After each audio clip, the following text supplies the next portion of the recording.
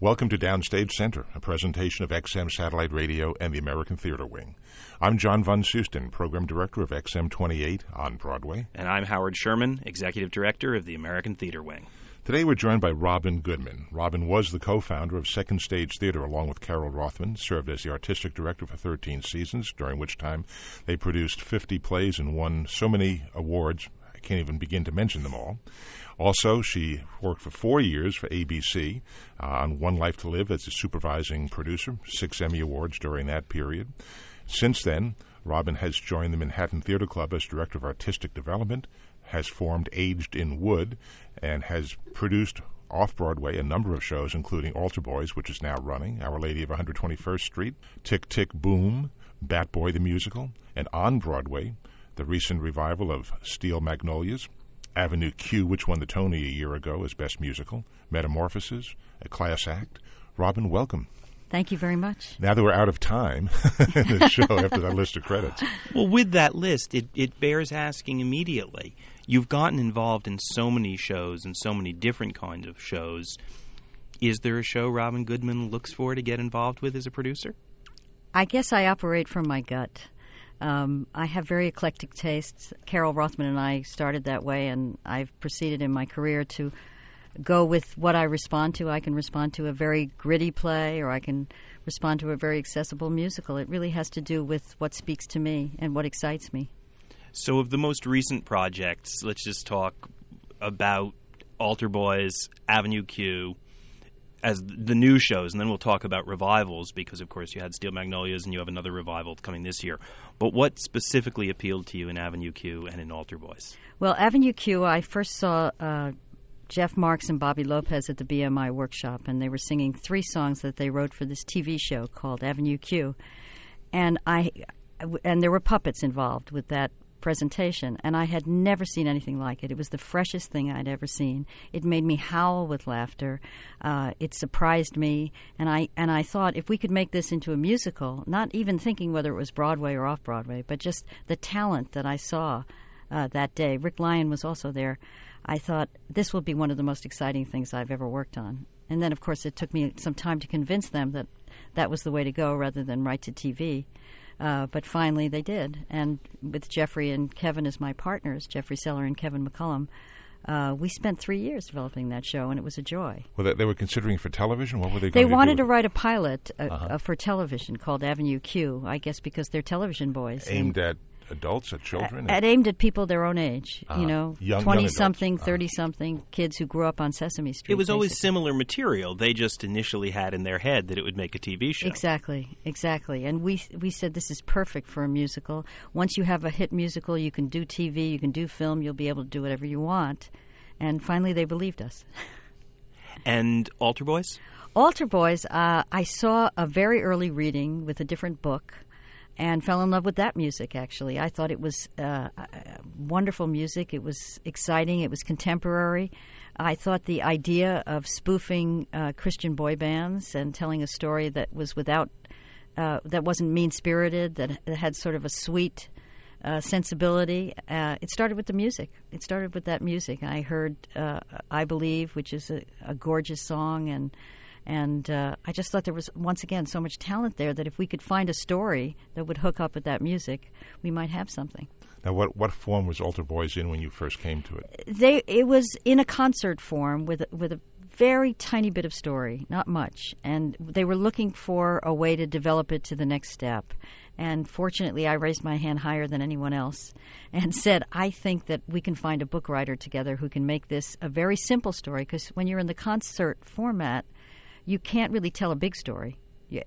All your action has to take place on the stage during the concert. So it was a real challenge to figure it out. Well, the story is basically this boy band with some interpersonal relationships among the boys in the band. Exactly, and a lot of secrets spill out towards the end of the show that affect their future and create a crisis between them. and they're brought together at the end because it's a musical. Of course. Of course. Now, we'll talk about the business side of producing in a minute, but you've already alluded to the development of shows, and you mentioned that a book writer needed to be brought on for Altar Boys, and in fact, the same thing happened with Avenue Q. It was originally Bobby and Jeff Whitty was brought to the party a little later on.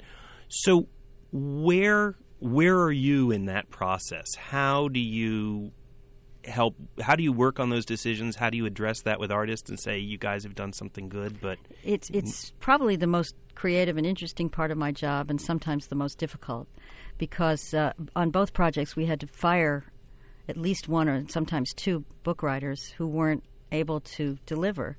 And sometimes there are personal relationships involved, and you have to go so far as do a reading sometimes so that the authors can see that it's not working and hear from their friends it's not working so that we can support our decision. And it's a gut thing about understanding what kind of writer is right for what kind of project. Jeff Whitty, I knew through my Manhattan Theater Club experience. He had done a reading. I did a reading series there, and he was part of it. And he was so funny and contemporary and surprising that I thought he would be perfect for Avenue Q. And he, along with several other writers, met with the authors, and he got the job.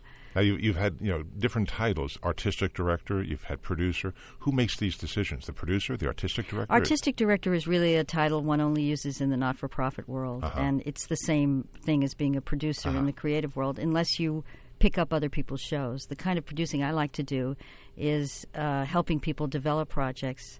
Usually, I mean, that's mostly what I'm doing right now, and it's a very creative job. You get to help them make a lot of important creative decisions about personnel. So is it the producer then that makes the decision to change the writers on the show or change cast members, that sort of thing, generally? Hopefully in tandem with the creative people, but yes. Because if you're going to raise $1 million, as in Altar Boys, or $2 million, or $3.5 million, as in Avenue Q, you have to be able to go out to investors and say, this is the best product we could find and we could make together. But as we talk about multiple artists involved in a project, there are also multiple producers. You've mentioned Kevin and Jeffrey with Avenue Q. You're partnered with Ken Davenport as the lead producers on Altar Boys. When you're talking about changing people, on the one hand, you're talking to the artists, but you're also talking to your partners. Absolutely. Does it become complicated in this day and age where some of us go to shows and see 20 people above the title as producers? Well, you don't develop a show with 20 people. That's a big mistake. I mean, Jeffrey and Kevin and I hadn't worked together, and we were very fortunate. And Ken and I had never worked together. But fortunately, we had the same vision for the show. And we talked everything through. Kevin and Jeffrey and I have a very similar sensibility, and we were able to agree on every decision that had to do with creating the show. Ken and I, we had the same vision. He was one of the conceivers of the show, so sometimes I had to badger him a little bit, but he took it very well, and he was a pleasure to work with. And he and I always came to the creative people in the same voice, with the same decision. You never let them see if you disagree on something. As you work it out privately, and never let the creative people see it, because it's very important that you have a strong single voice, I think. Is it that sometimes the conceiver or the other people who've been involved with nurturing the idea might be too close to it, not see the trees for the forest, that sort of thing? Absolutely. I mean, Ken's love for Altar Boys was enormous, and he was deeply, deeply committed to it. And he needed to step back and take a look at it and stop being the conceiver and be a producer. And he did that readily, but, it's a transition that takes a little time sometimes. With both of the shows we're talking about right now, Avenue Q and Altar Boys, there's an interesting question of scale, which is that when Avenue Q was first seen at the Vineyard after multiple developmental productions, the conventional wisdom was, that'll never work on Broadway. You can't have those puppets. It's not big enough.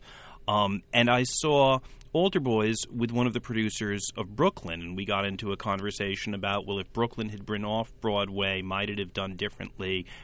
Conversely, if Altar Boys was on Broadway. How do you go about deciding what the right scale is, or dealing with the conventional wisdom, which by all accounts would have said, don't put Avenue Q on Broadway? I think it was because we didn't know when we started performances. for Avenue Q downtown. We didn't know if it moved where it was going to go. We had no idea. But I remember the second or third preview turning to Jeffrey and Kevin and us looking at each other, because the subscribers who were there, who were people, I would say, 45 and up, were loving it and having a wonderful time, as were the younger people. We suddenly thought, wow, the appeal for this musical is much broader than we thought. And as we watched the audiences, we began to feel that Broadway, it had so much to say, which I think is important to Broadway. It has to have something, ideas and a story that moves people. We thought we had all the elements in Avenue Q. And seeing the audience response, we said, if we put it in the right theater and we don't blow it up and we don't try to make it something it isn't, we think we might have a shot. And when we looked that we could do it, when we did all the numbers and saw that it was probably only going to mean $3.5 million, we thought it was worth taking the risk. But talking about the theater now, it's in the Avenue Q. It's at the John Golden Theater, yes, which is certainly bigger than off-Broadway theaters, yes, but a lot smaller than some of the big Broadway theaters. 796 seats. As opposed to 1,500, 1,800, 2,000 seats. Or, yeah. Right. Was that a purposeful choice on your part to go into that particular Absolutely. theater? Absolutely. We looked at several theaters, and but we looked at all the smaller ones. And some of the, we looked at the Walter Kerr, we looked at the Booth was too small.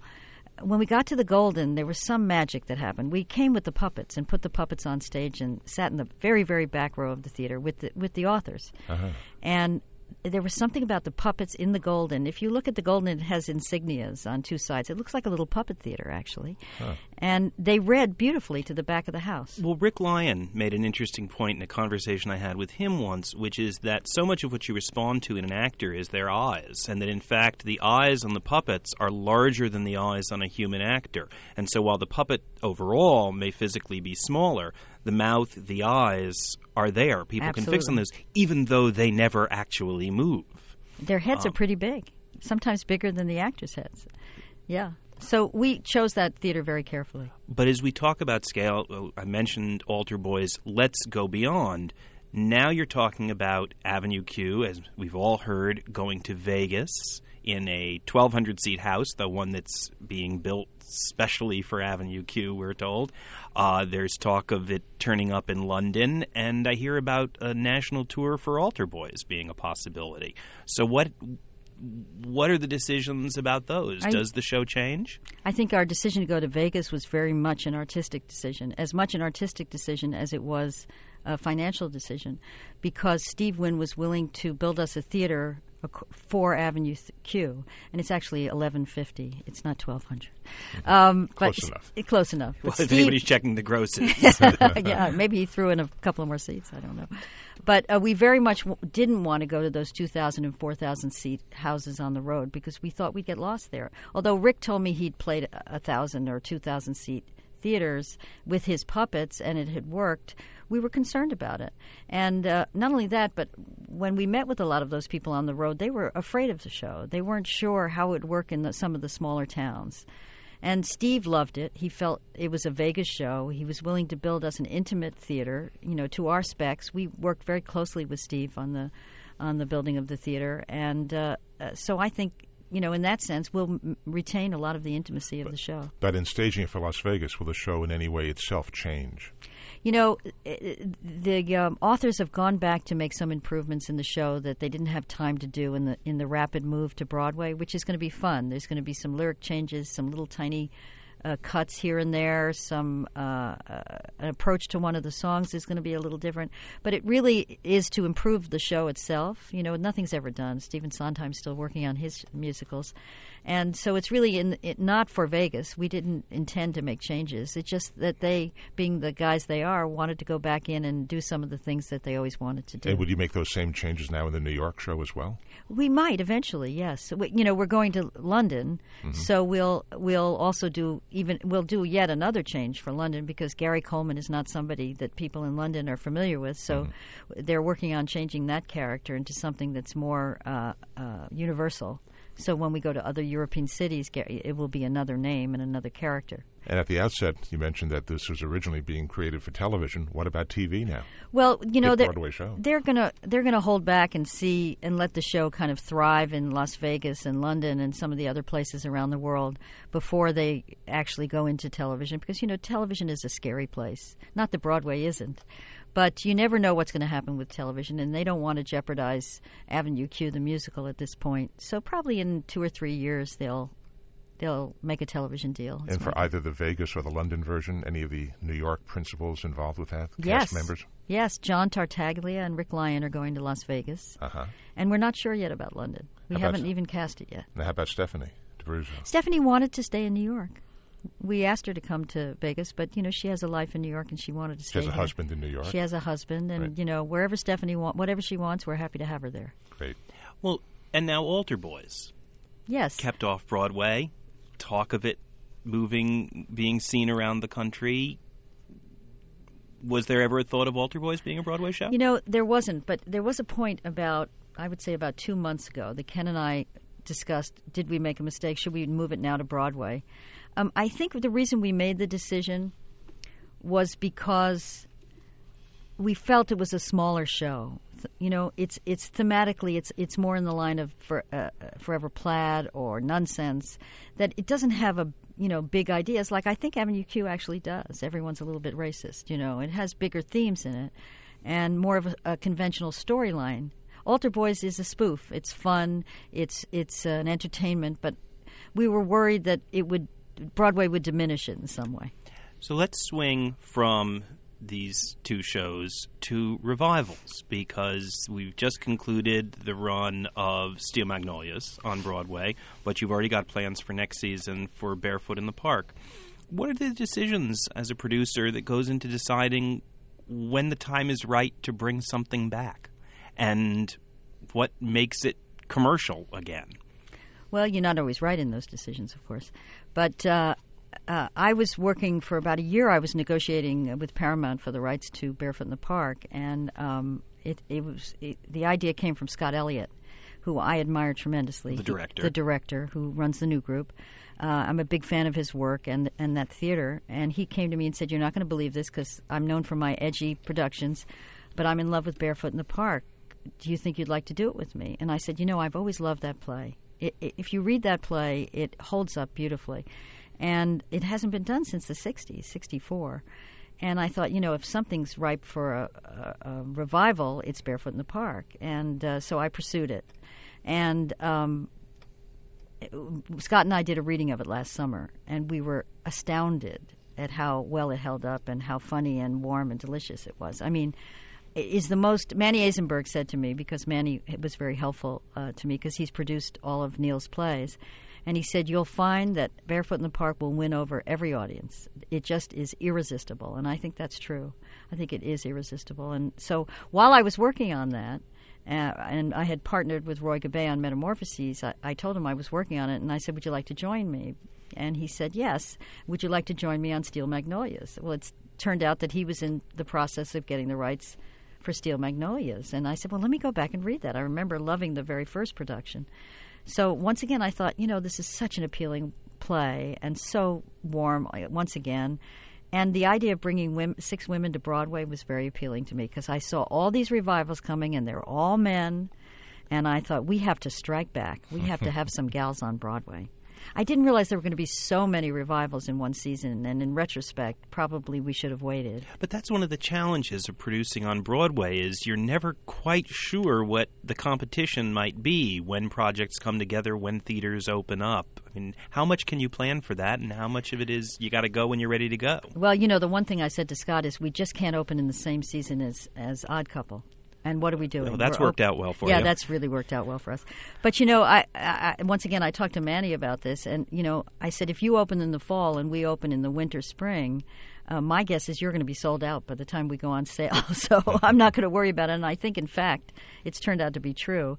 And I think there'll be a kind of synergy that people will suddenly take a look at Neil again and realize what a wonderful and important playwright he is. Because Barefoot in the Park is a perfect romantic comedy. And Odd Couple, as we know, is totally enjoyable play, wonderful play. Now, with either Barefoot in the Park or Steel Magnolias being revivals, any basic changes to the book in bring them back? Any updates or? We asked. They hold up pretty well. We originally said, Neil, are you willing to make some cuts or make some changes? And he said yes. And he came to the reading, and at the end of it, we said, forget it. We don't want to change anything. It holds up okay. Yeah, it really does. Steel Magnolias, Bob made little tiny tweaks to things he thought audiences wouldn't understand now, references. But he actually didn't make any major changes at all. Now, with both Steel Magnolias, which has just concluded its run. This Sunday, yeah. Right, and Barefoot in the Park, which will be opening next year. In casting, what are your thoughts when you go to cast either one of those shows? Who do you look for and why? Well, Broadway's a tough place right now, or, maybe it always has been, but particularly right now because it costs $2 million to put on a play, and it takes a long time to recoup that money. So you really want to have whatever recognizable stars you can have in a show, but I'm pretty rigorous about making sure that they're right for the parts. And I work very closely. Casting is a big thing of mine. I work very closely with my directors. Scott and I cast every part together in a way. I mean, we collaborated tremendously on the casting of it, and really thought it through. And we wanted to appeal to two generations. So in casting Amanda Peeke and Patrick Wilson, we think that it'll appeal a lot to a young audience. And it's interesting if you ask people, all the young people know who they are, and all the older people know who Jill Clayburgh and Tony Roberts are, because they're wonderful veterans. So. You're thinking about marketing your show, really, when you're casting it. And sometimes, an actor like Lily Rabe walks in and you say, well, there's no one else who can play this part. They don't. And I remember saying, Lily, they don't know you now, but when the play opens, they'll all know who you are. In Steel Magnolias. Yes. Right. But you had an interesting challenge with Steel Magnolias because in many ways the movie now has overshadowed, although there were countless productions of the show over the years and had a long off-Broadway run. When you revisit a piece of material like that, when suddenly you are, for better or for worse, competing with Shirley MacLaine and Dolly Parton and Julia Roberts, you chose not to go after the biggest stars. You went after really solid actresses for that because they were terrific people, but none of whom were of the star power that were going to necessarily just sell your show. That's correct. But how tough is it when you're casting a show and you're facing the looming specter of this movie? Yes, well, I would tell you the truth that a couple of people of major star stature were offered the roles, and they turned it down for just that reason. They didn't want, because Steel Magnolias is so recent, they didn't want to be compared. But we found some pretty game actresses, I would say, up on that stage, and we felt very strongly that the combination of those 6 women was exciting enough to mount a Broadway play. But we thought about it a great deal as we went along. Each part we cast, we tried to make sure it was balancing the rest of the show. So do you go into it with, in your mind, an idea of who you might want, kind of like a wish list, and then work from there as people either indicate interest or no interest in it? Yes. I think we pretty much, on Barefoot, got our first choices in every role. Yeah, that was a lucky thing. I mean, I remember thinking, Patrick Wilson, my God, he's Robert Redford reincarnated. We have to have him for this. And Amanda Peeke, she's gorgeous and talented and wonderful. I mean, and same with Jill and Tony. Tony and I have been friends for years, and so have Jill and I, actually. And I've always wanted to work with them. So it's thrilling. That cast is thrilling to me. And so is Steel Magnolias. They're wonderful women, every single one of them. And every one, I think, was so well cast for that part. You could just picture the way they looked and they acted with the character. Yes. Well, the biggest stretch was Marsha Mason, who I thought was very daring to be playing someone a little older than herself, because no actress ever wants to do that. And she said, Robin, I'm in the mood to do a character part, and, cast me in something wacky. And so right, there you go. she is. You gave it to her. And Christine Ebersole was great, and Frances Sternhagen, Delta Burke, they were all wonderful. I worship at the feet of Frances Sternhagen. She's fantastic. Yeah, she's magnificent. Well, as we sit here, successful Broadway producer, Robin Goodman. Well, thank you. Tell us about starting a theater company and seeing it through the first 13 years of its life. What was the impetus for Second Stage, and how did it grow over that time? And how did you grow with it and ultimately choose to move beyond it? I came to New York as an actress, and I worked as an actress for several years, and a lot for Joe Papp. And at one point in my life, Joe asked me to start bringing him some projects, and I did. And we developed a sort of mentoring projects relation. For you to act in? Yes, and to do with the public. And I brought him 2 or 3 things, and he became my mentor, really. And at one point just convinced me that that's what I should be doing. He said, you're a producer and you should be producing and you should figure out a way to do it. And I said, I don't know, I can't. And I would say about 6 months later, Carol Rothman approached me and said, I've been looking for a partner to start a theater. I want you to be it. And I said, I don't want to start a theater unless we have a great idea, because there were so many small theaters at that time. And hundreds. what time period are we in now? This was like 1979. And what was Carol doing at that point? Carol was a director. And she was working at like Circle Rep and Manhattan Theater Club and, all the not-for-profits. Carol knew much more about not-for-profit administration than I did. I knew nothing. I just knew how to act, And I had also been in London, and I ended up producing some plays in London by default. So I had to taste. You make it sound so easy. Yes, I know. Well, it was a crazy situation. I was cast in some plays, and as we were about to get on the plane about a week before, the producer said, I ran out of money. There's a theater waiting for you if you can get yourself over there. So another actress and I scurried around and raised, I think at the time it was like $5,000 from everybody we knew.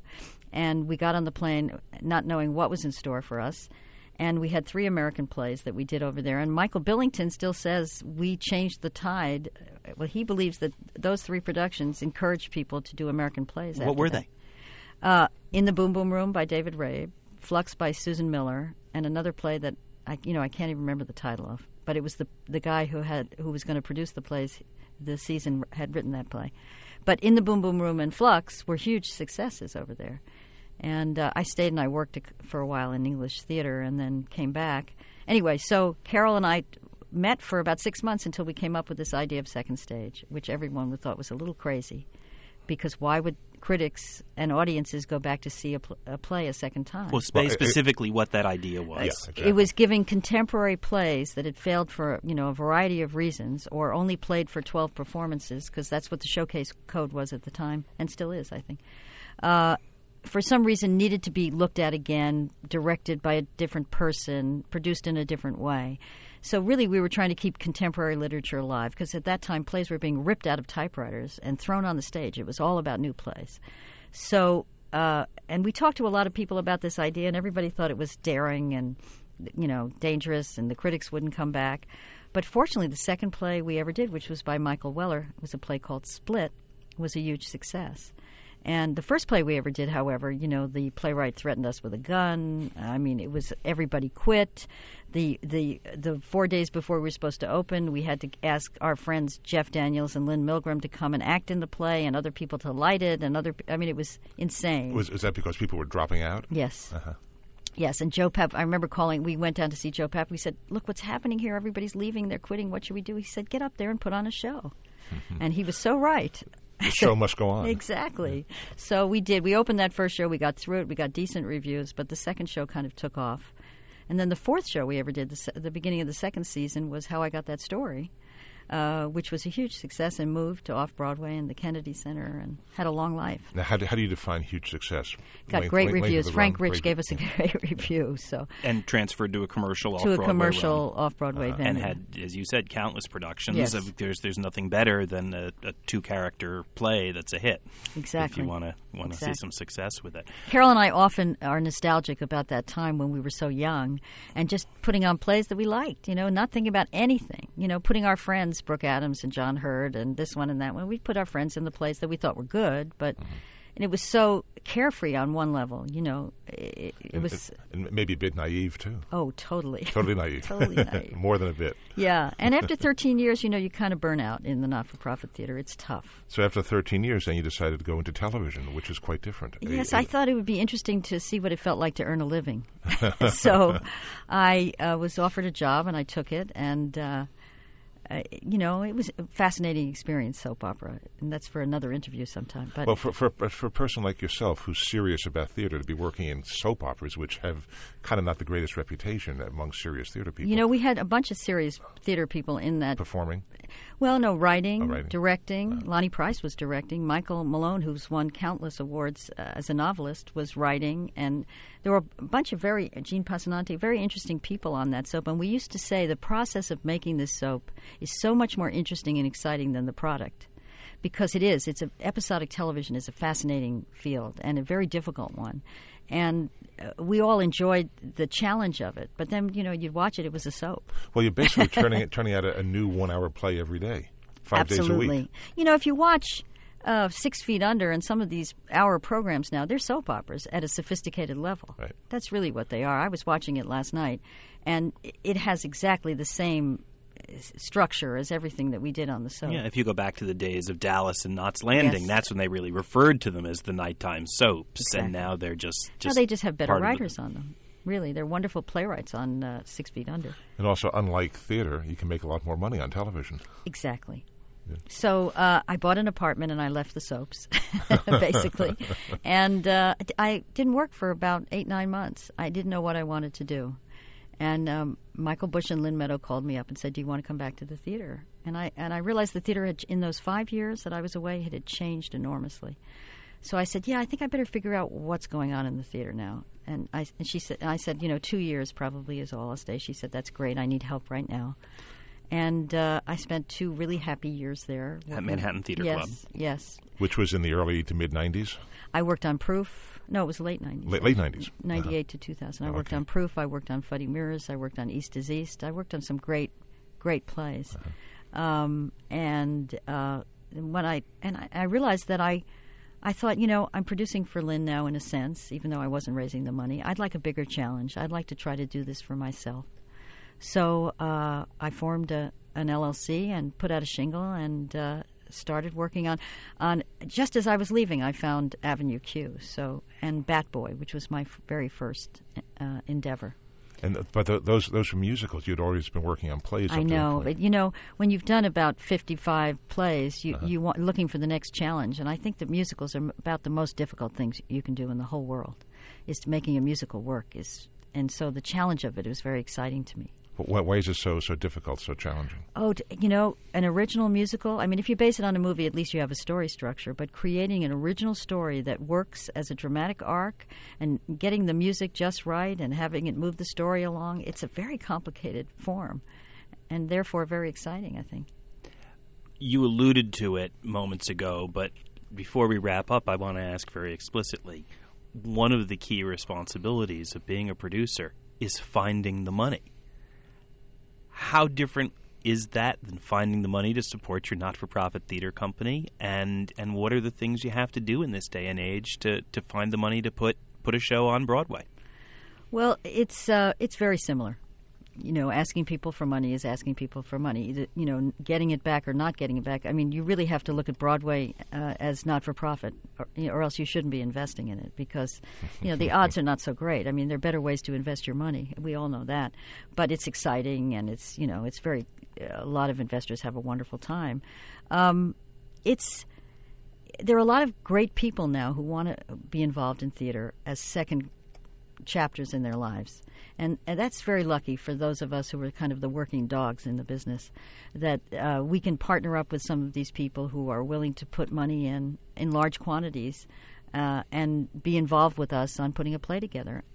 And, I started with a lot of relationships, and I met some people working at Manhattan Theater Club. So I did it piece by piece, and as people saw my work, like Metamorphoses made money. It made 50% on its money. I mean, I made 150 back, basically. And that was an extraordinary thing. Well, I'm going to interrupt you because you remind me of something, which is that Metamorphoses, which, of course, it didn't begin at Second Stage. It actually began in Chicago, but it had its New York debut at Second Stage. When it got terrific reviews, but there were a lot of producers circling that show, and I know one very successful commercial producer who looked at that with the people he regularly produces with, and they said, can't make it work. We think it's terrific, but you can't make it work. How did you make it work? By squeezing the numbers until they screamed. I mean, I think that Roy Gabay is very good at budgeting shows and keeping them, making the artist feel supported, but also keeping the numbers down. And I think the choice of going to Circle and Square was a very good one. It was the perfect place for the play. And we're very attentive to the numbers, basically. And your partners on that, a lot of your above-the-title people, I can presume only some of those who weren't necessarily named, were not the traditional backers of Broadway shows. They weren't the names you saw everywhere else. We're seeing them all since. That's I'm correct. noticing. I've launched them. You know what? They were there for passion. They fell in love with the show at Second Stage. I mean, I invited a bunch of people that I knew, and some who worked on Tick, Tick, Boom with me and from other places, and they just fell in love with it. They did it for love. absolutely for love, because it was such a beautiful show. And weren't they surprised when they made money on it? I think they were. You talk about squeezing the numbers. The theater is certainly an artistic medium, a medium for artistic expression, but it's show business, and the business part of it is just as important as the show part of it. Yes. Because without the business part of it, there wouldn't be any shows. Exactly. And one of the things that I have in common with my present partners is that we try to remember what goes on the stage is very important. That's not the place to squeeze. You squeeze around that. I mean, within reason. You have to, artists will always ask you for more than you can afford, and you have to decide what's serving the play or the musical. But what goes on that stage is where you should put your money. And if you're paying your actors a lot of money, or you're spending it on the set, or those kinds of things, those are good things to spend your money on. And you have to look at your other budgets, your advertising budget, your, some of the other ways you're spending money or taking money. We're very low on the fees in my productions. We don't take a lot until the show pays back, and then we have a chunk of the profit. I think it's very important to do that. Roy and I have been very careful about not taking a lot of money off the top. And of course, those of us who sit in the audience watching the shows, that's what we see. That's what we're going to judge the show by, not by how much they spend on those bus cards or the radio ads or whatever. Exactly. And it's word of mouth that drives every show anyway. So if you're pleasing the audience, you're marketing your show. That was the case with Avenue Q, certainly. Absolutely. Yeah. I mean, you saw some puppets around, but maybe they weren't the best way to market the show anyway. I don't know. But Avenue Q is certainly a big success. Steel Magnolias had a very nice run. Altar Boys is getting some very good vibes going. When I saw it last week, full house. So, thank you. That's great. Robin Goodman, thank you so much for being with us today on Downstage Center. Thanks, Howard. Thanks, Robin. For the American Theater Wing, I'm Howard Sherman, reminding our listeners that these programs and all of the education and media work of the American Theater Wing is available for free, online, on demand, from our website, www.americantheaterwing.org. And for XM Satellite Radio, I'm John Von Soosten for Downstage Center. That's a wrap, and thank you.